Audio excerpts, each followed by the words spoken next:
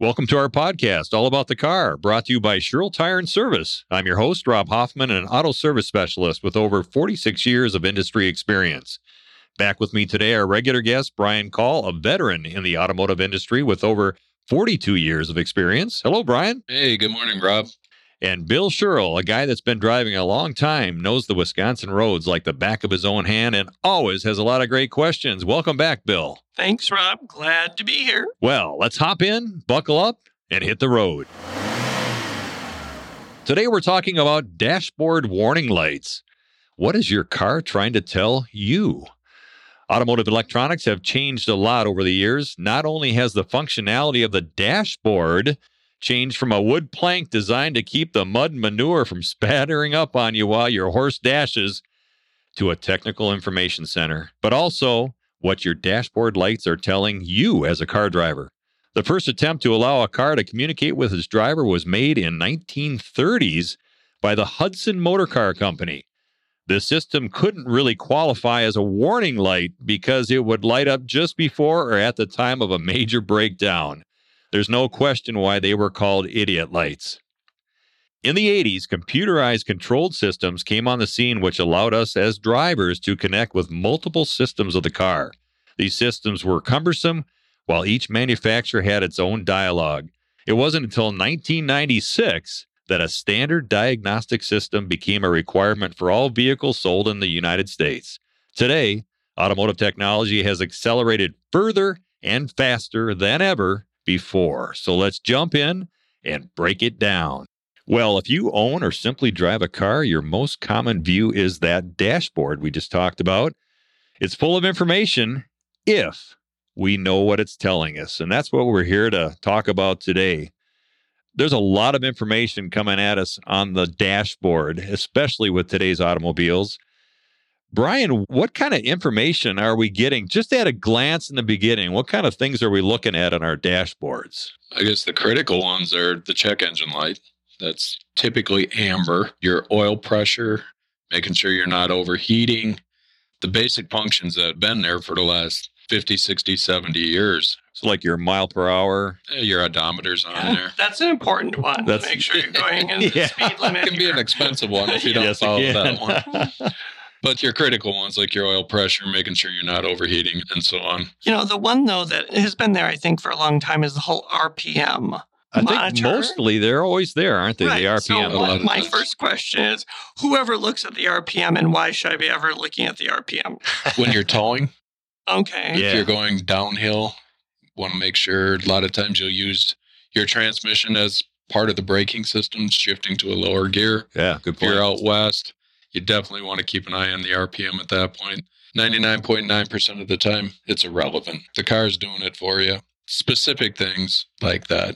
And you can get into racing and all of that, but that's a whole different Let's back it up just for a moment here. RPM means, revolutions per minute. okay, and that means the speed of your engine, not the speed of your car. So that's actually the rotation that your engine is doing doesn't always relate to the speed of your car. That's directly tied to the transmission, what gear you're in. Yep. Yeah.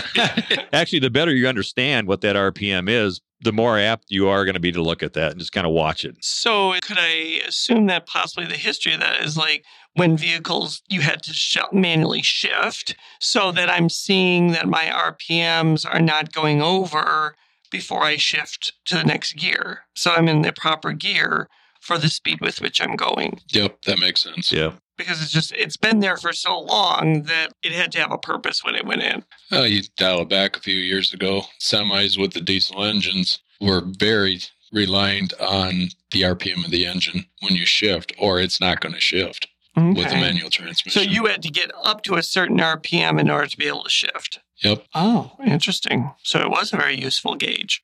Absolutely. Yep. And there's other things that you see on your dash as well. I can't remember, Brian, if you mentioned fuel level, another important one, because you don't want to run out of gas or fuel. And almost every car has an arrow pointed to the side of your fuel. Great information. Where your gas cap is. Yeah. You're not that dummy driving up on the wrong side. And then you drive around while you're facing the other direction, but you're still on the wrong side. Absolutely. We've never seen that. Never at all. And some vehicles actually have an amp gauge, or what is commonly referred to as a battery gauge.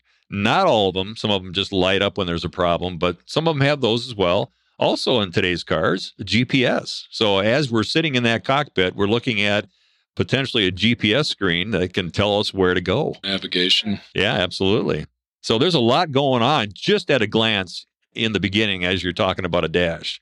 There's a lot more behind the dash that comes out to talk to you as we're going to talk more further here. One of the things when you turn your key to the on position, that's what's called a bulb check. So it wants to find out, dial it back 20 years ago, everything was bulbs. Now it's LEDs. Yeah. But those can still burn out. So if you turn your key to the on position and you make sure all the lights are supposed to be there. So let's pretend that the oil pressure light bulb burned out, oil pressure LED burned out, and you didn't know what your oil pressure was. Nobody does that, but you should be checking to make sure all the lights are coming on before you start. That is interesting, too, because that really is just the pre-test, the self-test that the car does when you turn so just to back up here, when you turn the key on without starting it, even just in the run position is when you're going to see these lights light up. And it's only just for a couple seconds. Is that correct? Very short period of time. So if you're going to do a test, you got to be really quick at this and kind of identify what's coming on and what's not. So then with that, now that we have push button, so that intermediary first push is the same thing. I have to look for that the next time I'm in a car with a push button. Good thought. You got a push button in your car, right, Bill? Yeah. Okay. But I mean, it's like you always just push to start. But to that point, digital, do we have the same evaluation to make sure that all the lights are actually working? Yeah, very good information. So this is, again, what we're seeing when we just hop into the cockpit of our car. We're seeing all this given to us, information coming at us that we can absorb. There's also information that can come at us as the car has problems or your turn signal's on. It's showing you that light, a lot of different communication coming at you. The common term, I think, is like a check engine light or check engine soon light. That's when talking about dashboard lights or warning lights, that's usually the first one that comes up, but that's not the only one. There's a lot more back there, Brian, right? The tire pressure monitor light is one that's really come to light nowadays. Yes, we need to check our air pressure, but a lot of people really, can I drive my car? Maybe, TPMS. Maybe not. You don't know. TPMS here. Right. We're talking. Okay. So maybe just get out of the car and walk around to that Check tire and just kind of look at it and check it. That's the way we used to do it. That light that has like a little flat tire with the exclamation in the middle, correct? Correct. Because, I mean, that's 100%. I mean, it's clear sort of, but not 100% clear. I get people all the time asking, what's this light? Right. TPMS. Okay. Checking the air pressure to make sure. And if it is too low, you can definitely do some damage and get into an accident because of it. Right. But a lot of times with our weather changes, the light will come on. It's only like a pound or two off. And just a quick fill them back up after the cold snap will solve that and fix that. Many convenience stores you can stop by and fill those up yourself. Or, of course, anytime you want to stop into any Sherrill Tire and Service, we'll do that for you. So air pressure in your tires is very important for traction, safety, as Brian referred to, and also fuel mileage. I think we have a whole nother podcast. We do. Talk about that in depth. So there's a lot to the dashboard warning lights. And what I mean by that, they're actually color-coded, and there are many that can pop up in your dash. And I'm not sure if every car has the full range of dashboard warning lights. Brian, what are your thoughts on this? How many lights are there potentially? Well, each car is not going to have all of them, like you said. We found a picture of a dashboard with 64 different lights on it. Oh my gosh. And that's probably not accurate anymore. It's probably more. So there's all kinds of different ones out there. Color coding is the biggest thing. Red needs immediate attention. So if something comes on that's red, get to a spot where you can pull over safely. And if you don't know what it is, your owner's manual is going to have a picture of it in there to better help you identify what it is. Amber is what most of them are. There's a few that are green, there's blue. So amber's kind of a warning color? Yep, not immediate need, but my car is telling me something. I need to look at it. And I've noticed green is like when something's active, a system is active. Like cruise control would be a good one. That's when I was thinking about it. Headlights are on. Right, I turn it on and, Maybe. My cruise is active. So that's a good thing. Yeah. Blue for your high beams. Okay. That's a pretty standard color. So, yeah, your car definitely is talking to you. And I think there are all those variable symbols for all the systems that start to extend response. Like I'm just thinking of like now they have the mirrors that like reflect when somebody's in your blind spot. Blind spot. Those are amber. They're not necessarily red, but I couldn't tell you what that symbol looks like. It's just, like it kind of flashes in your eye. A lot of them are triangles. Okay, yeah. So 64 or more, as you said, possible warning lights. I mean, we may as well be flying a plane. If you look at a plane dashboard, we could be on a plane. It's just crazy what. Hopefully they're not all on at the same time. Yeah, if they are, there's something seriously wrong. But like you mentioned, not every manufacturer car probably has all of them. So there are some differences between each type of vehicle or light truck. And you also brought a very important point up that we always backtrack or back up to the owner's manual. For your particular car, open that glove box. If you're curious, after our podcast, open the glove box up, grab your owner's manual, and it'll explain what your vehicle has and how it's trying to talk to you. As with every All About the Car podcast, we always break away halfway through and go on a Wisconsin road trip to an interesting destination. And the one we've chosen to visit today is a place called, or city or town called Mineral Point, Wisconsin. And Mineral Point is located down in the southwest corner of Wisconsin, which is also known as the Driftless region. Driftless region. And what does that mean, Bill? I mean, it's kind of like the negative, that it's the area where we did not have, or this geography of Midwest did not have a glacial drift. So it is part of Wisconsin. It's in Minnesota and Iowa where the glacier came down. I can't tell you if it actually went around the area and head everywhere. But in Wisconsin, that's pretty much the line on where the glacier came down and stopped and started to melt. So it left this area untouched. Right, exactly. Which means a lot of hills and valleys and just gorgeous part of the landscape. state. And that's what made Lake Wisconsin back in the, 10 plus thousands years ago, is the glacier stopped, left the driftless region hilly and rolling, and the rest of it melted, made a huge, great Lake Wisconsin. And that was actually the last glacial retreat in Northern Hemisphere.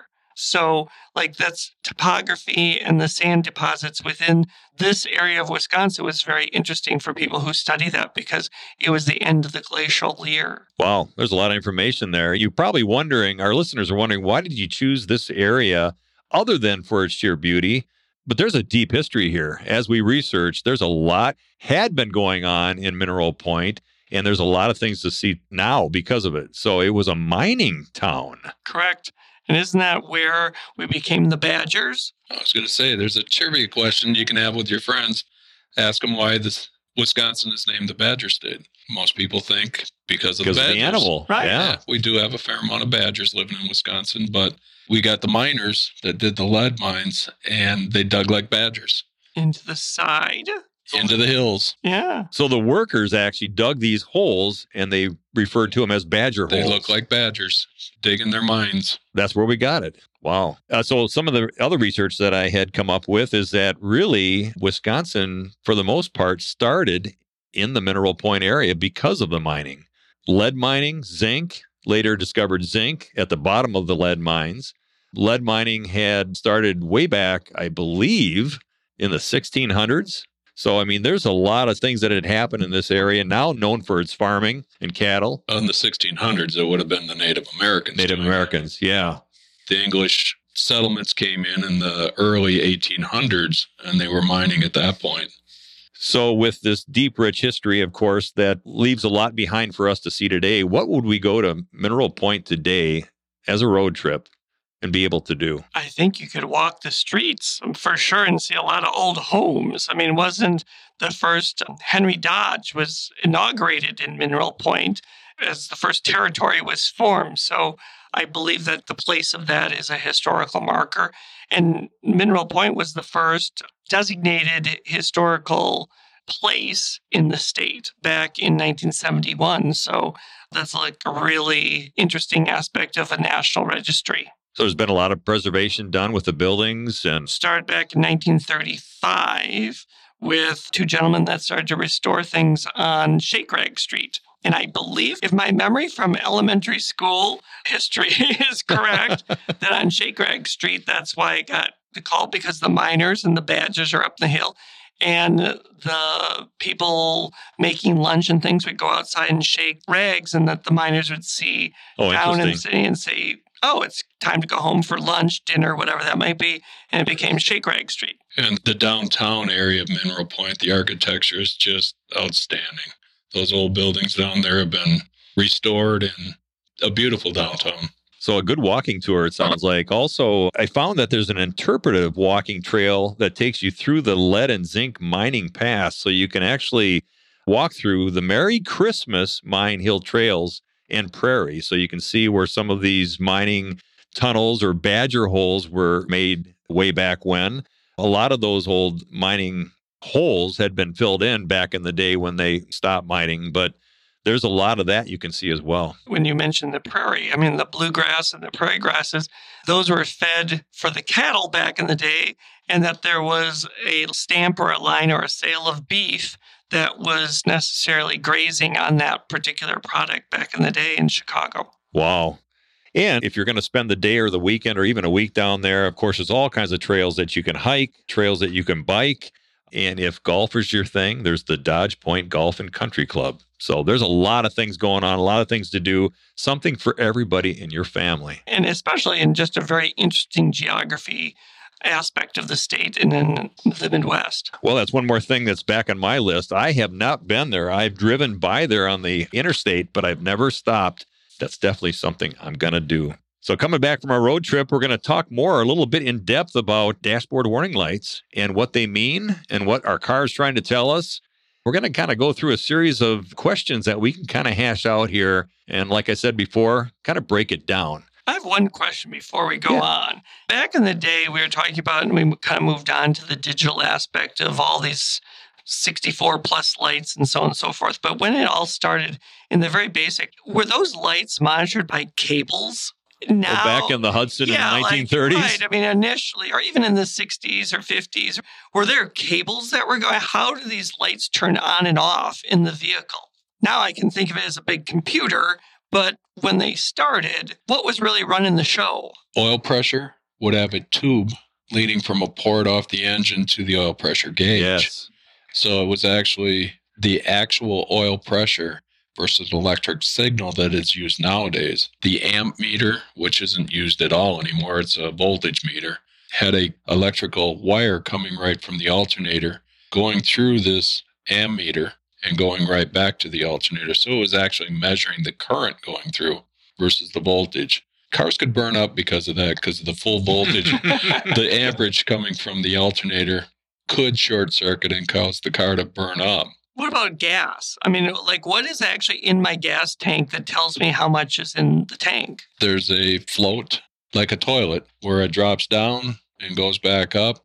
It's measuring the electrical signal off of that, the resistance coming through, and sending a signal back to the computer now. Older days, right directly to the fuel gauge in the dash. Of course, these days, it gets even better. It'll tell you how many miles you have left on that tank of gas based on your fuel mileage. Right. So that's another bit of information. Down to about 10 miles. I haven't pushed it any farther than that. Yeah. It's usually pretty accurate. It does pretty well, but it's all based on how you're driving, how much accelerator you're giving it, how many downhills. It's absolutely amazing on a road trip to watch that. So we pretty much covered the dashboard of a 1950s Chevy. Well, I'm just trying to think of, like even the speedometer, that's a cable, right? That was a cable it's spin inside the dash. Okay. And your mileage, we didn't even mention that, of like the mileage readout of how many miles you've traveled. Is that attached to the wheels and it's a little clicker that goes around? It's attached to the transmission back in the day. And it was cable operated up to the speedometer head, which the odometer then fed directly off of that.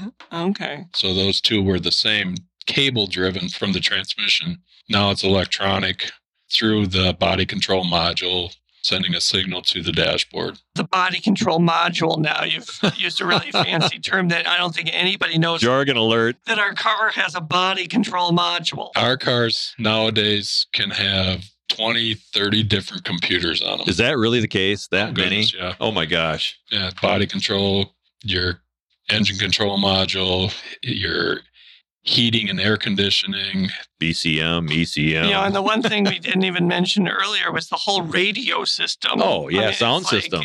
Right, the sound gives you all this readout and information as well. And where do I want my speaker sound to come out of? We're getting kind of spoiled. Yeah. Yes, we are. Think about that. It's like, yeah. Mm-hmm. We won't even go this direction because we have another podcast about this, but lane deviation, cruise control variables. Oh, I love that one. That one is so great. You were telling me the other day that you'd never be without it. But, that is the dashboard. I mean, all of that information, you only interact with those things based on symbols and readout at the dashboard. That's why knowing what it is is so important. And how to do it, too. It comes back to your bulb check. It just, okay, I've got all these different lights. What happens when it comes on? I really should know what it is. The color coding helps. If it's red, stop. If it's yellow, we better be looking, but it's not an emergency. So that really brings up another good point, too. A question that had come in from one of our listeners is, how can I tell the difference between a system failure light, I think more of the red color, or was it yellow? Red color, and a maintenance reminder. I know on some vehicles, a maintenance reminder will pop up. It almost looks like a check engine or check system light. Like your oil's running low. Like, how does it know that? Yeah. There's a sensor in the engine.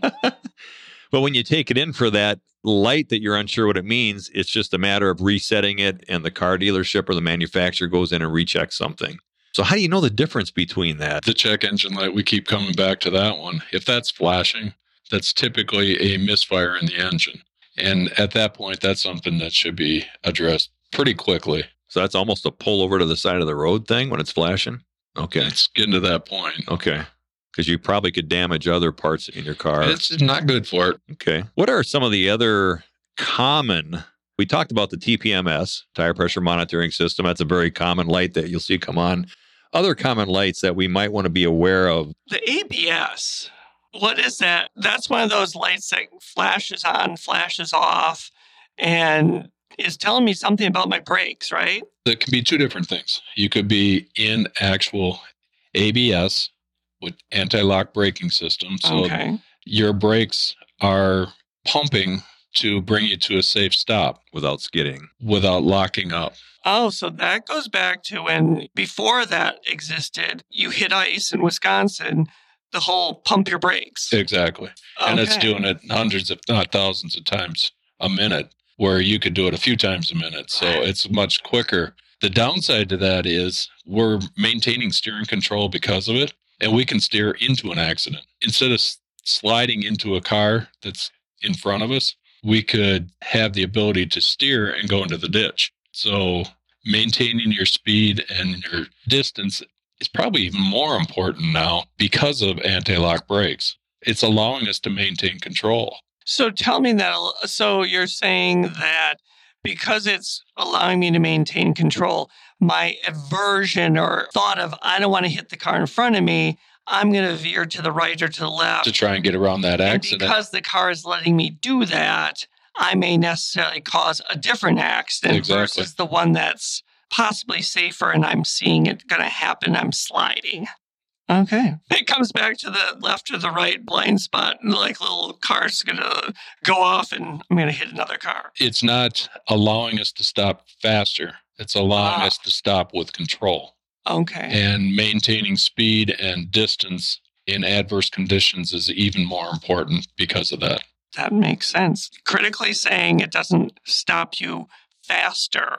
It just makes you stop with control. Correct. Is a very big difference because I would have assumed that that's going to help me stop faster because it's doing what I've been told to do and it's going to help me stop. The other thing is if you're not used to an anti-lock brake situation, it's exactly, Bill's shaking here, then you think something's wrong. The brake pedal is pounding back against you. Yeah. It's pushing against your foot, and now you may panic and take your foot off the brake. I would suggest in a snowy situation going to a big open parking lot with no cars around and try it.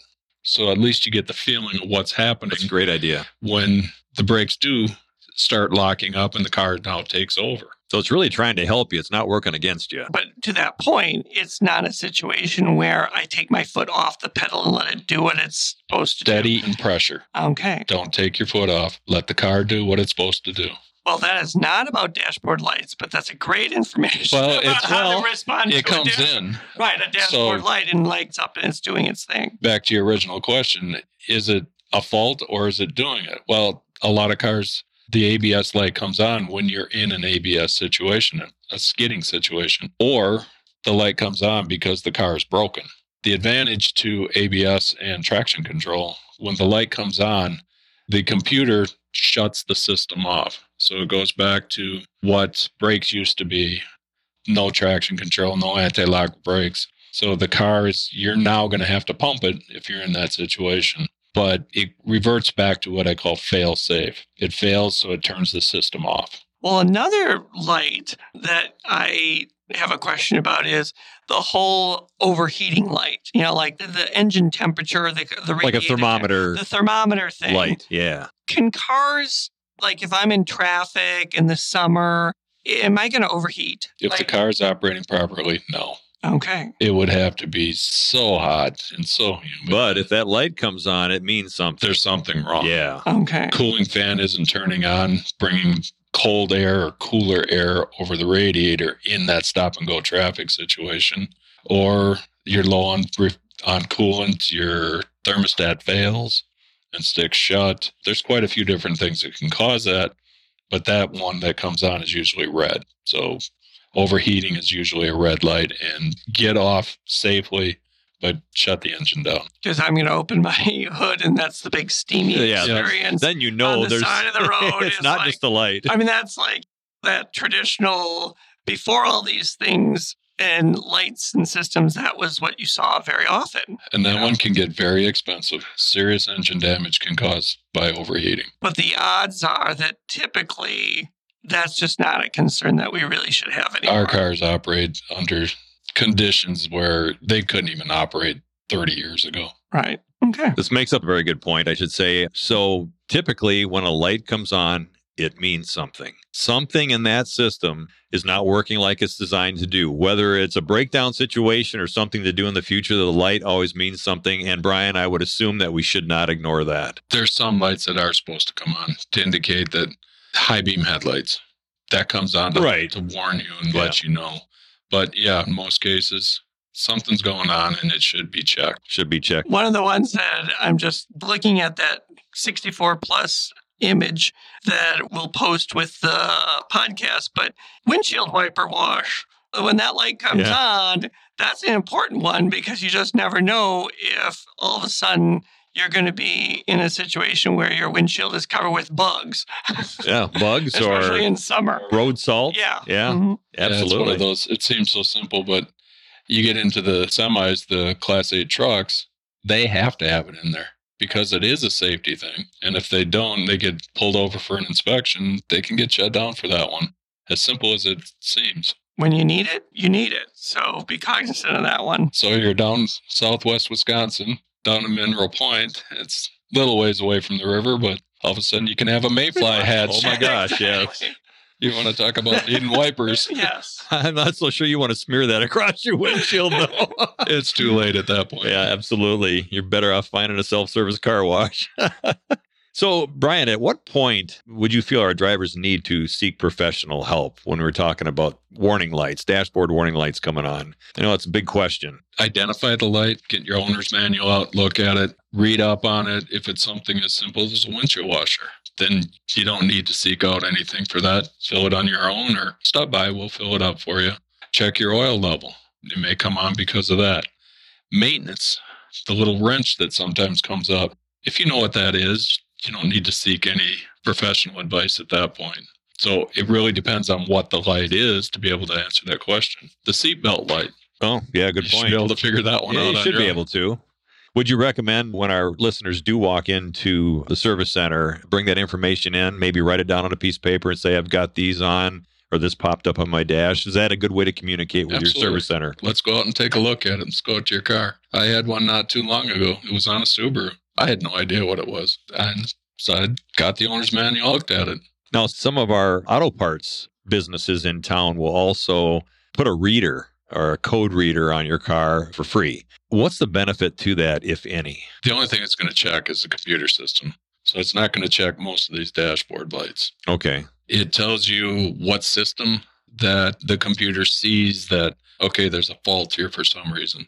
A common one is emissions. Could mean many different things. Is that right? A lot of different things, but you can continue to drive. Okay. You get a check engine light that's flashing with a misfire. It'll tell you it's this cylinder, but you don't know what's wrong with it.